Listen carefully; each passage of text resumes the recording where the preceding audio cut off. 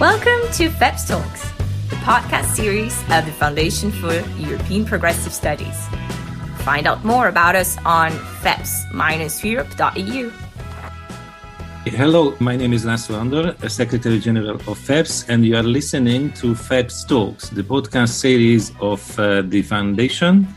And today I have the pleasure to welcome Professor Pierre-Emmanuel Guigou, who is a professor of contemporary political history at the University of Paris East, and he has been an author of several important books on recent political history, including one on Michel Rocard, but very importantly, one on François Mitterrand. He's also a member of the expert network of Fondation Jean Jaurès, which is a member of FEPS. Professor, welcome to this program. And since we would like to discuss with you a historic event, which is probably very distant for the young listeners of FEPS Talk, I would like to introduce this by telling a few other events, recalling them from 1981. This is the year when Ronald Reagan moved to the White House. This is the year when the first space shuttle, Columbia, was launched. Lady Diana Spencer married the Prince of Wales. And in Egypt, President Anwar Sadat was assassinated. And at the end of the year, martial law was declared in Poland. I think most of the listeners remember this, but putting together that all this was happening in 1981 is meaningful. And in the May of that year, François Mitterrand was elected president of France, and he introduced a governing coalition between socialists and communists. Now, this fact in itself is something which is probably difficult to comprehend with today's mind. It doesn't look obvious. How did this election success and how this coalition happened in 1981? Thank you for your welcoming. And first of all, before the election, there was no union. In fact, there was one, but in 1972, a union between socialists and communists. But this union exploded in 1977, and in 1981, there was two candidates for the left, two main candidates for the left, François Mitterrand, who was the candidate of the Socialist Party, and Georges Marchais, who was the first secretary of the Communist Party, and who was also candidate for this Communist Party. So there was no union during the presidential race, and it was at the end of this presidential race, they decided to go together and to make a government together. But it was mainly a socialist government, and the socialist MPs, they have a large majority in the parliament. In fact, the union was not a complete one, not an equalitarian one, because it was a victory, first of all, of François Mitterrand. But in fact, this victory happened because the communists were used to vote for François Mitterrand. In fact, it was not the first candidature of this socialist candidate. He was first candidate in 1965 as a union candidate. It was the first presidential election in France. And he was again a candidate in 1974 and also as a union candidate of the all left. So it was a kind of marathon for François Mitterrand, and he was not a very young president, which might be worth mentioning when Emmanuel Macron is occupying Élysée. You went back to the 60s and the 70s to discover the origins of his presidency and mentioned very importantly Georges Marchais, who was the leader of the communists. But from the late 1960s, after the student revolts in Paris, perhaps the New Left was an energizing factor for a shift towards more progressive politics in France. Is it the case? And did this appear as a significant factor in the 70s and the early 1980s? Yes, and it plays in two directions. It contributed largely to the victory of François Mitterrand in 1981 because a large part of the youngers of 1968 was able to vote first in 74 and again in 81, and they contributed largely to renovate the Socialist Party, who was at the end of the 60s on the bottom with a large defeat in 69 of the Socialist Party. And at the end of the 70s, it was again a big party with a large part of supporters and particularly young supporters. So it contributed to this victory and to renovate the party with this emergence of Jungers in 68. It contributed also to renovate the main theme, the main topics of campaign of the Socialist Party. The Socialist Party at the end of the 60s was old party with an old ideology coming from Karl Marx and nationalization and all the main very old socialist ideas. And 68 was the moment where emerged a lot of new topics like self-management. You can also be a part of the power inside the city, but also inside your firm. You can contribute to share the power. You have also ecology, environment will become a new topic. You have also the right of women, equality between women and men. And all these new topics contributed to renovate the image of the Socialist Party, to renovate its program, and contributed largely to the victory of 81. But with this new generation coming from 68, a lot of new leaders tried to push François Mitterrand out of the Socialist Party and to be the new leader. And beyond all these new leaders was Michel Rocard, who tried to be the socialist candidate in 81, but in fact he was defeated by François Mitterrand, who was achieved to group the Socialist Party beside him and was the main leader of the Socialist Party and in fact the main leader of the left. Look, Mitterrand became a president altogether for 2 cycles, and in those times 2 cycles meant 14 years, which is probably a record in French political history that cannot be overthrown since the rules have changed in the meantime. And I wonder if it is possible to sum up his most important achievements in office in these 14 years. How would you define a kind of top list of his achievements in that period? The main achievements on the social side were mainly at the beginning of his first mandatory. So in 1981, 82, 83, for instance, you have abolition of the death penalty. You have also a legislation for 39 hours of work by week. Before it was 40. You have also more paid holiday than before. And you have also a new legislation for inside the firm in order to share the power between the top manager and all the different population inside the firm. You have a lot of different applications in 1981 and 1982 to improve the power of the population and also to share the power and also to share the growth at that time for the population. And also, in fact, to fight the unemployment was the main topic of 81. You have also big evolutions, particularly on the international side.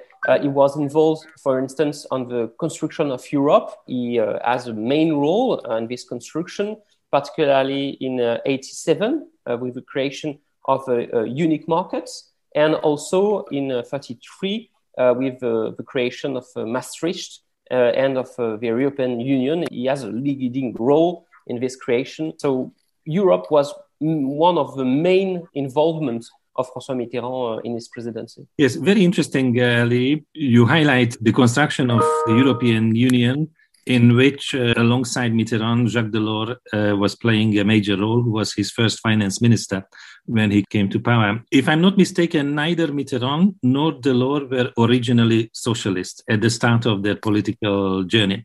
Did it have any significance, in your view, at a later stage, or it was just the origin and did not play a role at a later stage? No, I think it played a role more than socialist. He was a Republican. So a man of the left, but at the origin, he was not on the left. He come from the right, in fact. And it's at the beginning of his political career, he decided to go on the left, first with Pierre Mendès France, and then he became socialist in the 60s when De Gaulle was the main leader of France. He was president, De Gaulle, and François Mitterrand became the first opponent of Charles de Gaulle as a socialist, particularly at the end of the 60s. And he was elected first secretary of the Socialist Party only in 71. So quite late in his career. He was several times minister before this date. So it was very, very late. But from 71, he was completely the leader of the Socialist Party, and it contributed to this election in 81. You mentioned the importance of building the single market of Europe and also the economic and monetary union arriving to the single currency. My question would be, did they, Mitterrand and Delors, really know what they wanted? Did they have a kind of long-term vision, or these were more kind of step-by-step developments regarding the design of the monetary union? Because in that 5, 6, 7 years, really a major transformation took place in terms of what the European Union would look like. Did they have a definite idea? I think it's the case for Jacques Delors, who was part of different minister as a member of cabinet at the beginning of the 70s. And so was a large experience of European Union and also from monetary problem. For François Mitterrand, it was not a main preoccupation. The main idea of François Mitterrand was clearly to complete Europe, to build a big political European Union. And it was one of his main battle during the 40s. At the end of the 40s, he participated to different meetings of European leaders. So it was really one of his first battle in his political career. And so I think that more than a concrete vision of what could be Europe, and particularly the monetary union, he has an idea to straighten the links between the different European countries, and particularly between France and Germany, because he was, during the Second World War, he was a soldier during the Second World War and also a resistant. And so for him, the main priority was to build this very strong relation between France and Germany. Yes, I think it is very well documented that he worked very, very close, sometimes hand in hand with Helmut Kohl. But how significant was his relationship with leaders like Willy Brandt, who was at that time the leader of the Socialist International, and preparing the cooperation framework in the Party of European Socialists? How significant this socialist network of international leaders was for him? This socialist network contributed to the good links and to this construction of the European Union, particularly supporting the politics of Jacques Delors, the policies of Jacques Delors. But the links between François Mitterrand and Willy Brandt were quite good, but not so strong, for instance, than between Willy Brandt and Michel Rocard. In fact, Michel Rocard has, sorry to go to this topic, who was my PhD topic, but Michel Rocard, in fact, has a larger relations inside the International Socialists. Or it was also the case for Pierre Mauroy, who was the first prime minister of François Mitterrand in 1981, who was also large links between all the socialist leaders in Europe, and who was, during the 90s, the first secretary of the International Socialists. In fact, François Mitterrand has good relations with socialist leaders of other European countries, but not so good than Pierre Mauroy, who was his first prime minister in 81, or Michel Rocard, who has also very good relation. And it could be explained because Michel Rocard and Pierre Mauroy were seen as represented in France the social democracy.